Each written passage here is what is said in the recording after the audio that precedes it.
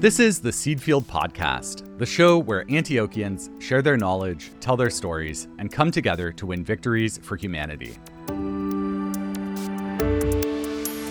I'm your host, Jasper Nighthawk, and today we're joined by Paul Bacco for a conversation around the question, how do we prepare young people to address some of today's biggest problems, and in particular, sustainability in this time of climate change? I've been really looking forward to this conversation, and I'm excited to have the chance to talk with someone who spent their career thinking about how best to educate students and run classrooms, especially around this big question. For anyone who's listening to this, I don't think this is going to be an abstract or an impersonal question. For myself, I spent 13 years in kindergarten through 12th grade classrooms, and in so many of these classes, we just worked from textbooks.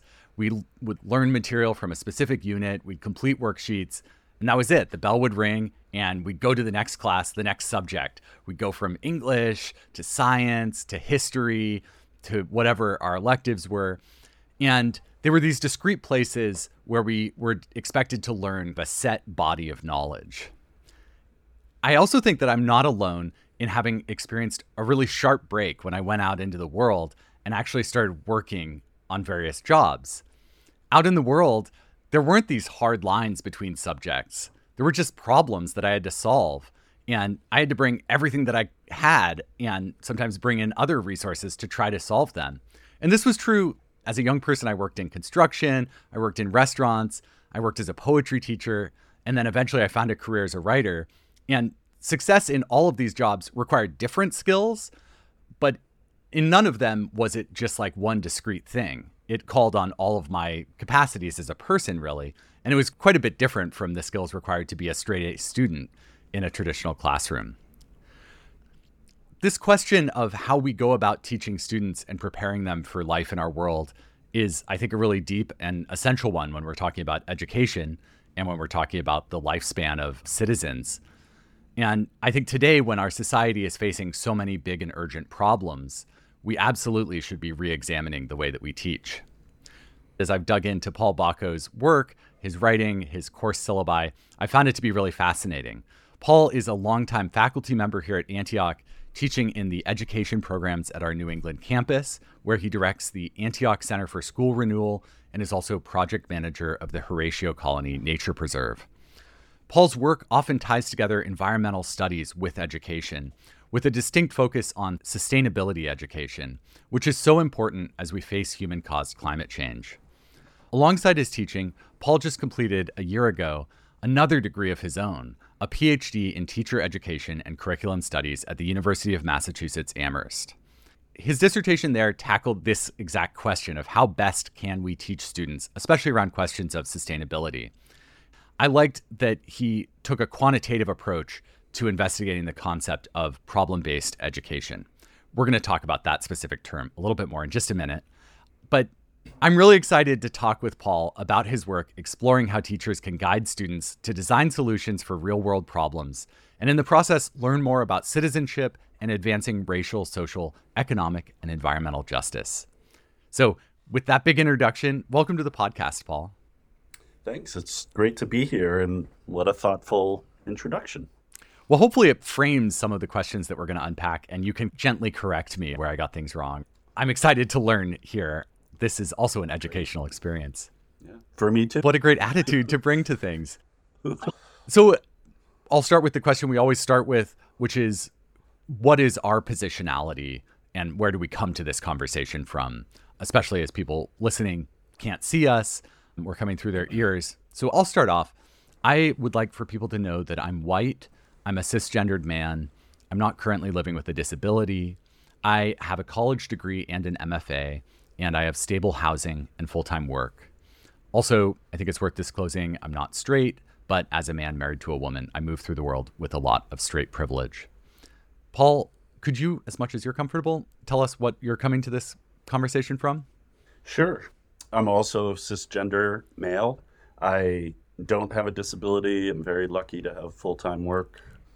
Yeah, it's something that, I continue to ponder and consider, but I walk this world, I navigate this world with a lot of privilege as a white male. And I'm working to be a good ally to everyone that I run into out there. Thank you for disclosing that. And I want to push a little bit beyond the demographic boxes too. I think that can be useful as a starting place. But I'm curious about your own path. Like, you've dedicated your career to training K-12 teachers and thinking critically about the ways that we go about teaching these students. So could you tell me a little bit more about how you came to this work, if there were any pivotal moments or experiences that led you down this path? Yeah, I think way back, I won't start in the crib, but going back to when I was a child, I spent a lot of time in the woods in northern New Hampshire. When camping, and that's what our family could do. We didn't do, resort vacations or whatever. And I'm actually happy about that. That laid a foundation. So that's a pivotal period of my life that laid a foundation for being connected to nature. It took me through undergrad at the University of New Hampshire to realize I wanted to do some work in the environment. I didn't know what it was yet, but that was pivotal. I didn't know what I wanted to do during undergrad, really, but it took to the end of it. And about 2 years later, I applied to Antioch. I applied to Antioch, New England, and eventually got into the environmental ed program in the environmental studies department here in New England. What I'm really leading up to is the big pivotal moment is when I graduated in 1995 and I got a job at the Harris Center for Conservation Education nearby Keene, New Hampshire. And my job was a teacher naturalist. So I was going into schools and I was ideally working side by side with the classroom teacher to teach natural science. Sometimes the teacher was off doing other things and I was alone, which, was good learning. Yeah, depending on how the classroom dynamics were working, that can work or not work. Yes. And there were adventures with that. That might be another podcast about facilitating a classroom. That launched me on a focus of teaching about nature in schools. And that's evolved since then, which we'll get into just by the focus that you have for this. But that was a big pivotal moment. I could have ended up at a nature center or a park ranger, who knows? But I ended up in schools. And it brought me back to schools. Never thought I would be there. But I just became so attracted to the challenge, the wonderful challenge of how do you make this experience even more meaningful? Teachers do great work, but how do you make this more meaningful? And my way was, at that time, focused on the environment and nature. And I did that for 4 years, and that launched me to next steps. Yeah. So eventually you became not just someone working in classrooms, but also someone like a scholar thinking critically about pedagogy and our approaches to working in classrooms. Yeah, that started intensely, 2013 when I started my doctoral studies. Those roots were there all the time. I spent 10 years at this campus, Antioch, New England, working for the Antioch New England Institute. We were doing community-based education, to put it in a broad term. Maybe this has come up on other podcasts, but, we're a very practice-based institution. And definitely. So what I do now is very practice-based, but yes, it has a heavy dose of research and scholarly work. But those 10 years, that was a consulting organization. We were out in communities, bringing the resources of the university to communities to tackle challenges and design solutions. So I want to zero in on one of the ideas that you teach courses around now and that you address in this dissertation, which we're going to go through in this conversation, some of the ideas there. But it's this concept of problem-based learning. So can you tell us what problem-based learning is and how it works? Sure. It's engaging in learning by solving a problem. Students find the challenge themselves or it's presented by teachers. But instead of learning through a text, as you mentioned in your introduction, learning just through a story, you start with a challenge. And in the purest sense, there is no prior study related to the problem. However, everyone brings prior knowledge. Even the youngest of students does that. So you have something to contribute. And there may be multiple solutions. There isn't just one answer. It's important in problem-based learning to reflect, pause, reflect. This is in a lot of educational models, but pause, reflect, Yeah. and think about future use. In that problem-based experience you're having, you're developing more prior knowledge, and then you carry that on to the next design challenge or problem. Yeah. So in your dissertation, you are following an Antioch alum in her classroom. Yep. I think it's a fifth grade classroom, Fifth, sixth, yep. as they tackle the project of building a solar oven. And they split into groups and they all come up with different designs and refine those designs and have all sorts of questions about it. How long does a process like the solar oven project take? I'm not going to get the exact length right, but I mean, this was like 6 to 8 weeks at least. Okay. Is that normal for project-based education or problem-based? I would say it's normal for, this is my positionality on this coming forward, for a meaningful, deep experience, I think it is.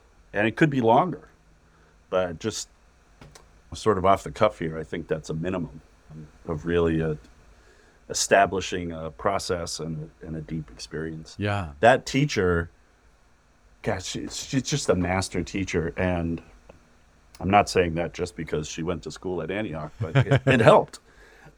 Those 6, 7, 8 weeks were nested in the full year, that full chapter of her career and the students' learning of other cycles like that, all sort of working together. It was never perfect, but those 6 to 8 weeks were amplified and supported by all this other work she was doing and connections she was making from the beginning of the year to the end of the year. That's beautiful. So it's also not like it's a discrete unit. It's actually has these kind of ties into the rest of the curriculum. For example, it was in the spring, it was May, I did my visits and they were really working on the solar ovens. In the fall, they had gone through a similar process, read a book, I'm forgetting the title, but a book about a boy in Africa who built a windmill. So they actually built windmills. It was a smaller project. She didn't necessarily know she was going to do the solar oven project, but that was a project that built a foundation for the problem solving they did with the solar ovens. Yeah. I think I can imagine how a solar oven building would engage maybe science. So you would learn about like the rays of the sun and maybe some math as you're deciding how to cut different pieces to build a solar oven. How would that engage other subjects and other areas of learning? Communication. People might not think about it as much, but in language arts curriculum, there's a whole section in the Common Core and I think other versions as well, where it's speaking and listening. And it's about being able to listen to others, be able to speak and share your opinion. And these kids, as you said, were in small groups and they had to communicate with each other. One of the images in my dissertation, it's about stems of conversation starters that are up on the board in the teacher's classroom. Things like, I understand what you're saying, and I think it's important to, so she was teaching them to come together and have their ideas bumping up against each other and to get to the best solution. So that's language arts, more language arts. Throughout the year, she did this sustainability work and this problem solving in many different ways. And at the end of the year, they had a writing project. It was a teen activism writing project. So students had to research teen activists from around the world and the US, of course. And they had different levels. She was addressing different academic skills and developmental stages in the classroom. So there were different choices. But the students were charged with investigating real teen activists and gleaning out what were the characteristics of these teen activists? What does it take? What's the essence of that? Why did these people get here? So there's just these beautiful essays, and that's part of some of my results in the dissertation, showing how the students really engaged in problem solving and understood through their own work, but also through others' work, how to tackle the tough challenges. They were reading, and then they had to write. They had a specific assignment to write, so that's another integration. Yeah, it's great to hear these things. And I agree that it's not always obvious that collaboration is a skill that we learn because it's not one of the traditional subjects necessarily. but it also engages our speaking abilities, our language arts abilities. Well, I want to expand a little bit from this one project, which is great to have it grounded in those specifics. But in your dissertation, you talk about how problem-based learning is especially effective when tackling what you call like wicked problems. I know that's not your original idea, right. But can you tell us a little bit about wicked problems and kind of why it might be important for students to have skills to tackle those? A wicked problem. It sounds like a off-the-hand name, but Yeah. it's actually in literature. It sounds like an old English. Yeah. But a wicked problem, it's got some literature around it and some thinking around it. And it's a problem that has inherent contradictions. There are multiple solutions. There is really, I said problem-based learning, there isn't just one answer. For some of these problems, there just is no apparent answer. There's no these good are answer. tough, gnarly problems. And examples are climate change. Yeah. And where we're at with that. Just take a look at the countries that are coming together every year to tackle issues. You just listen to the news. It's just all about a wicked problem. Just the example of, less developed countries really pushing on developed countries. Like, we're not just going to make changes. You need to help us. You caused all this. It's very challenging. Yeah. On the level of society, somebody's going to have to pay for it. Somebody's going to have to muster the will and maybe give some things up. With climate change, there's so much carbon emissions that are already baked in that we're not going to be able to avoid climate change entirely. Right. Obviously, it's already affecting us. Other examples, poverty. That's another good one that has a lot of well, here in California, I see every day a really profound crisis in not having enough housing supply to house everybody and people living in really terrible conditions. And as our state has struggled to address the problem, there are homeowners who are affected by it today and would like to see people arrested and carted away. And there are people who will see their houses decrease in value if there are enough houses to go around. And some of those people can barely make the payments on their enormous mortgages, and they will really negatively be affected. So this is getting a little bit far from what you might teach in a 6th grade classroom, but these problems are all around our society. And when I was reading your dissertation, I was thinking about this. It really reminded me of Horace Mann, the founding president of Antioch. I mean, he's kind of the father of public education in the US. And he wrote extensively about the importance of education to people being citizens and having a democracy where the people are the ultimate source of power rather than just sort of some enlightened elite or enlightened monarch. And it struck me that these are exactly the kind of problems that we have to confront as citizens, these wicked problems. Do you see students who engage with this type of problem-based learning gaining the ability to engage in really tough questions? Yes. And that's true in my dissertation research, but also beyond it when I'm not necessarily looking at it as formally. Especially in those writing pieces, I talked about the teen activism paper that the 5th and 6th graders did. They were able to demonstrate, and we should return to this, about how much of this are we putting on kids? Because it can be a lot. But in those papers, there are different abilities with the 12 students in the classroom. But to varying degrees, they were able to hold up these big concepts, equity, economy, and environment. When you're problem solving within the context of sustainability and sustainability education, you have to bring those 3 E's together. And those are big concepts coming together and that are competing with each other. Environment and economy and social justice and equity.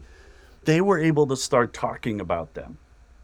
In my interviews as well is really where I asked about the 3 E's, but you saw it in their papers as well, where they're able to write about, well, this teen activist was focused on reducing electronic waste, and that takes money. So there's an environmental issue there, but then they brought in the economic issue. And then it was like, who's able to even have these electronic devices? Where's all this waste coming from? It may not be from a lower socioeconomic status. So I think I wrote about it as a nascent understanding of when you look at those 3 E's together, I think it can help you navigate the gnarly, wicked problem on some level and understand it as a system rather than there's just one solution.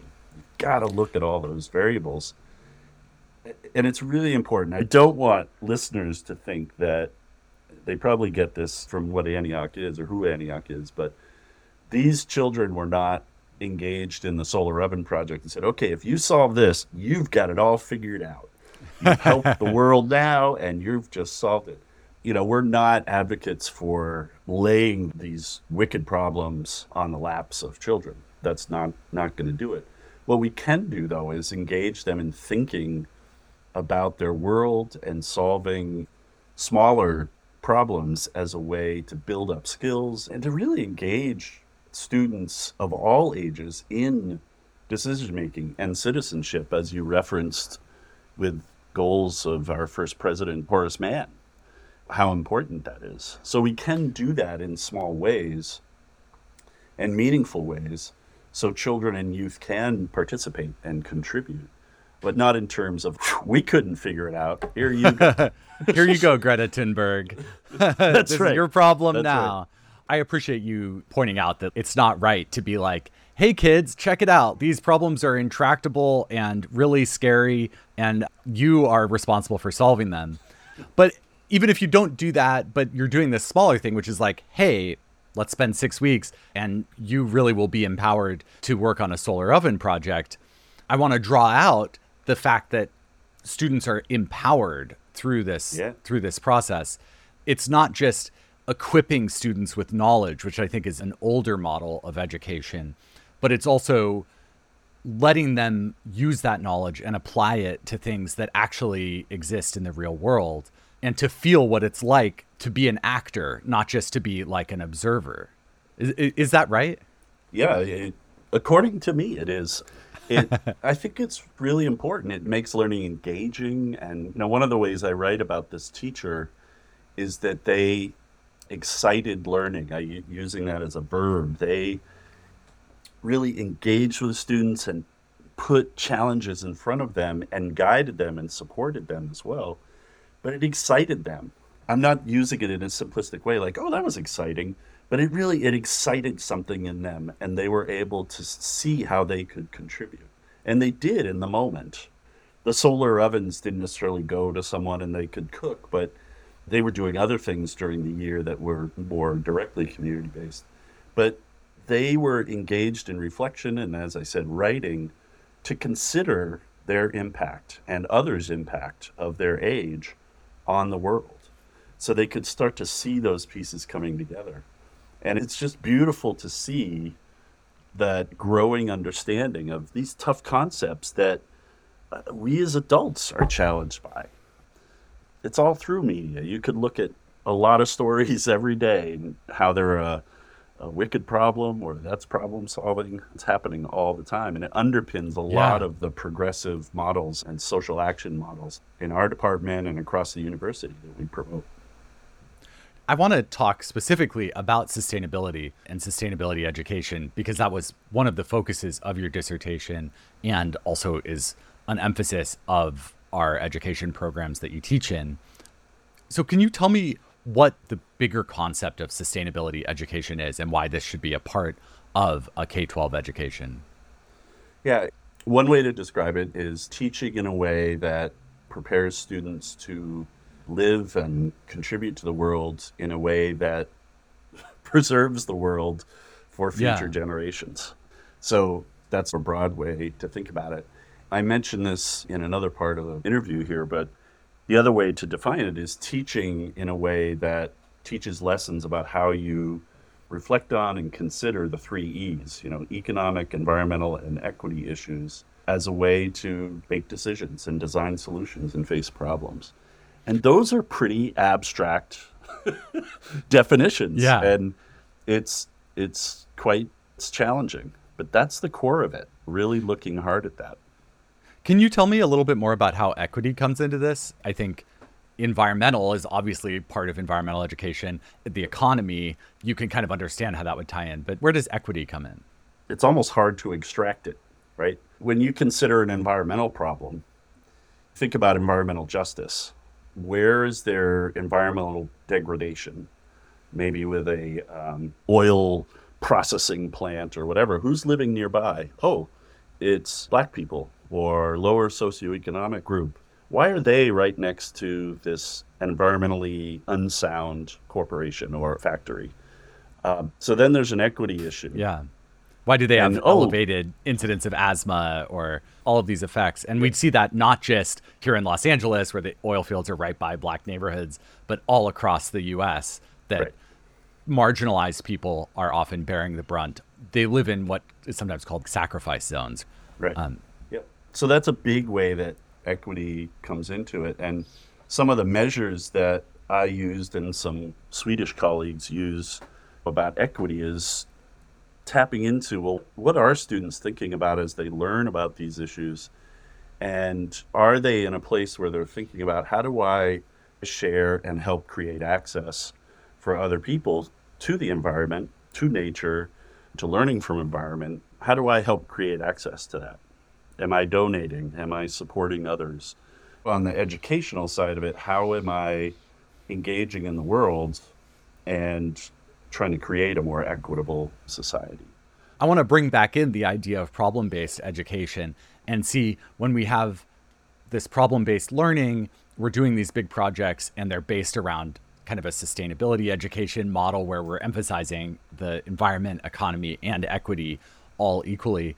And I'm wondering if you could draw a little bit of a contrast between this approach and a more standard environmental science curriculum.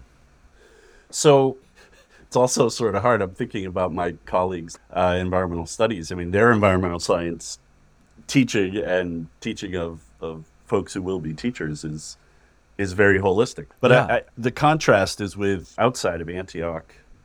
There's great work going on outside of Antioch as well. But when you think about the level of testing in states, Massachusetts, where I actually live, just increased the level of test scores you need to have to be able to graduate high school. And that goes for all the subjects.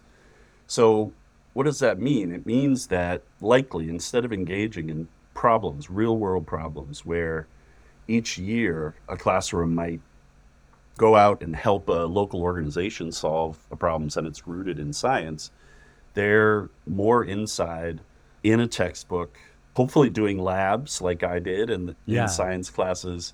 But that's an okay context. You can definitely learn concepts, but it's much more engaging out in the community. So I think the contrast is similar to what you laid out in your introduction. You're in a textbook, you're in seats primarily. Your classroom is the four walls. And contrast is, well, wait a minute, there are scientific challenges going on right outside all the time. There's a classic example from Littleton, New Hampshire, that some of my colleagues worked on, where science students looked at how can we utilize the surplus heat coming from one of the buildings. How could we use that so that we're not wasting it? And they were pondering an idea. I forget if they ever did it, but the students came up with an idea to pump some of that heat to underneath sidewalks so you wouldn't have to shovel. So you could read about that maybe being done in Europe somewhere or maybe in the United States somewhere and learn from it. But these students were engaged in a problem. How do we keep this a safe walking area, cut down on how much workers have to shovel, or innovative solutions like that? You start to think about the shape of your world. That reminds me of when I was in high school. I took an environmental science class, but one of the things that shaped how I later would relate with the world in my own activism is that there was a proposal to put a skate park on a kind of empty parcel next to the school. And there was a lot of opposition from neighbors. And I ended up going to the school board meeting and speaking in favor of the skate park. Ultimately, it didn't get built. There was one built in a different location. It kind of worked out all right.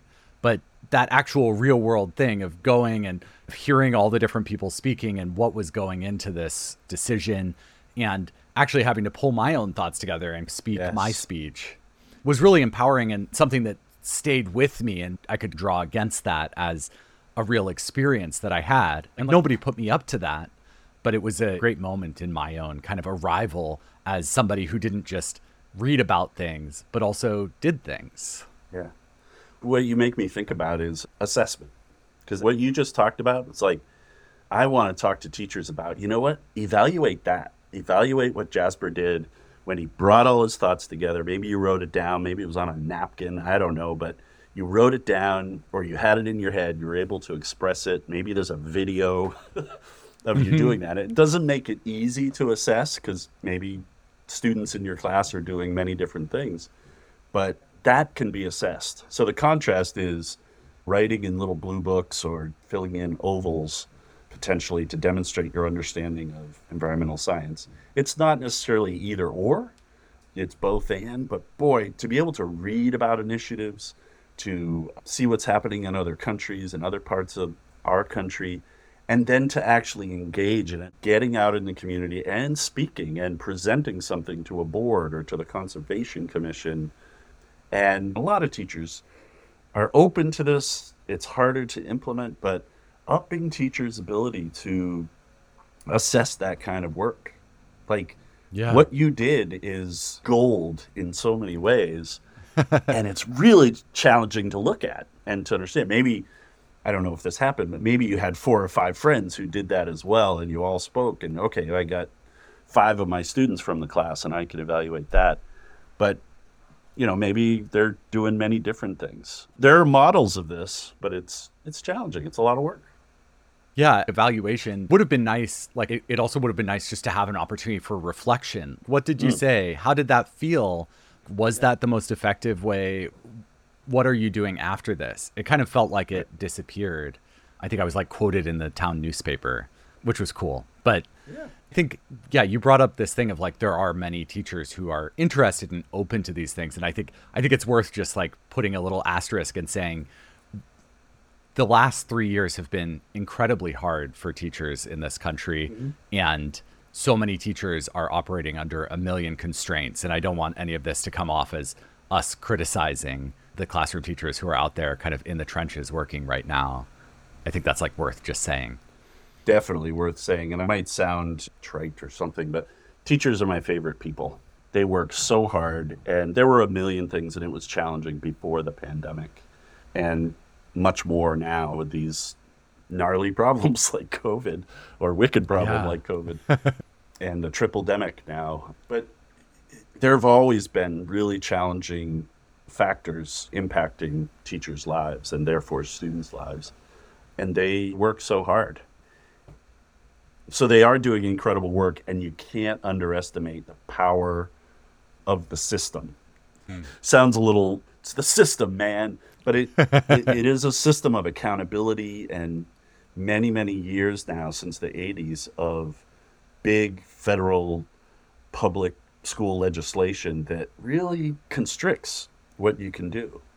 And assessments, accountability, there's a place for it, but it's still, even though we haven't had a huge bill lately, the impetus that schools have to help us compete in the world market or global market is still really strong. And that leads to testing, that leads to accountability. And it's harder for people to see how you can really have achievement and bring just incredible people into the world, or while they're students, to contribute through place-based, through sustainability education and problem-based learning. Yeah. It's harder to see that. It's there, but it's harder to see. The teachers who are most interested in doing this often are facing this enormous bureaucratic inertia to keep teaching in ways that have become traditional in the last 100 years in this country. We are almost out of time, so I want to bring around to our last question, which is, I'm wondering, not everybody listening to this is necessarily going to be a K-12 teacher or a student in one of those classrooms. And I'm wondering if there are any lessons, as you've thought about this over the years, that we could take from these practices of problem-based education, and we could apply them beyond our elementary and high schools. And I'm not alone in looking for ways to make our world more sustainable, but I often find that that's easier to say than it is to do and to put into practice. So I'm wondering if there are some of these lessons from problem-based education, from sustainability education, that we can apply out in our own lives, our families, and our communities. A couple things come to mind. One of the foundations of problem-based or place-based or sustainability education is engaging in the problem solving, engaging in the community. And I think that's a lesson. I don't find it hard to convince teachers, or if I'm talking to a parent, that that's a good thing. Yes, let's get kids involved with community and participating and doing a display at that museum or working with the Conservation Commission or wherever. It's not hard to convince people to do that. It's harder to implement in schools. But I think there's a parallel, and there's been some work done on this about adults or citizens' engagement in community. And it's down, whether it's just social gatherings or, school boards it's a whole subject, but any sort of local governance, there's some extreme movements with that, I think, to bring extreme views. But the importance of participating and contributing, I think, is a parallel that needs to be brought back to all of us, myself included. I'm like, I could do more. The other thing that comes to mind is, especially from sustainability education and problem solving or problem-based learning and wicked problems, is the importance of systems thinking and understanding the multiple elements in any system, whether it's a school system or a community overlapping with a school system, a university, all the different elements that you have to take into consideration and the conflicting or the competing needs. But systems thinking is really important. It's also, along with the 3 E's, which you can consider a system, it's fundamental of sustainability education and sustainability in general. So all of us being able to see more. There are some things in the world, I think, where it's either yes or no, or it's a binary. But I think it's not too many. We're in a dynamic, complex endeavor. Well, I think that encouragement to be involved in our communities and to find ways to do that and to contribute and to think about things not as simple yes or no, or like there's easy answers, but to look at the larger systems is a beautiful place to leave it. So thank you so much for coming on the show, Paul. Thank you. It's been a pleasure. Paul teaches in Antioch's School of Education, which offers a certificate in climate change education, a master's of education in educating for sustainability, and many other classes, certificates, and degree programs around this topic. We have a link for more information in our show notes. We'll also link there to Paul's dissertation. We post these show notes on our website, theseedfield.org, where you'll also find full episode transcripts, prior episodes, and more. The Seedfield podcast is produced by Antioch University. Our editor is Johanna Case. I'm your host, Jasper Nighthawk. Our digital designer is Mira Mead. Jen Mont is our web content coordinator. Sierra Nicole E. Dubinian is our work study intern. A special thanks to Karen Hamilton, Amelia Bryan, and Melinda Garland. Thank you for spending your time with us today. That's it for this episode. We hope to see you next time. And don't forget to plant a seed, sow a cause, and win a victory for humanity. From Antioch University, this has been the Seedfield Podcast.